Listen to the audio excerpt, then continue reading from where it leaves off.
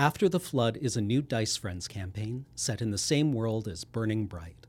Cameron will guide Adam, Corey, Ian, and Serge through this 6-part series set in the century after the collapse of the epistemic republic.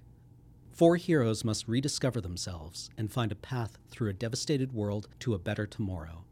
A century after the destruction of its capital city of Ontauk, what had once been the epistemic republic's heartlands had settled into something that could be understood as stability.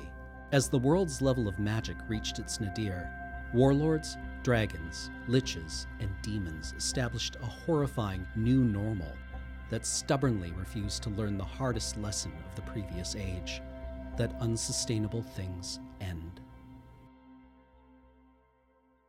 After the Flood will begin Monday, May 13th at 5 p.m. at twitch.tv/loadingreadyrun, and recordings will be available through Twitch VODs at youtube.com/loadingreadyrun starting Wednesday, May 15th, and wherever podcasts are found.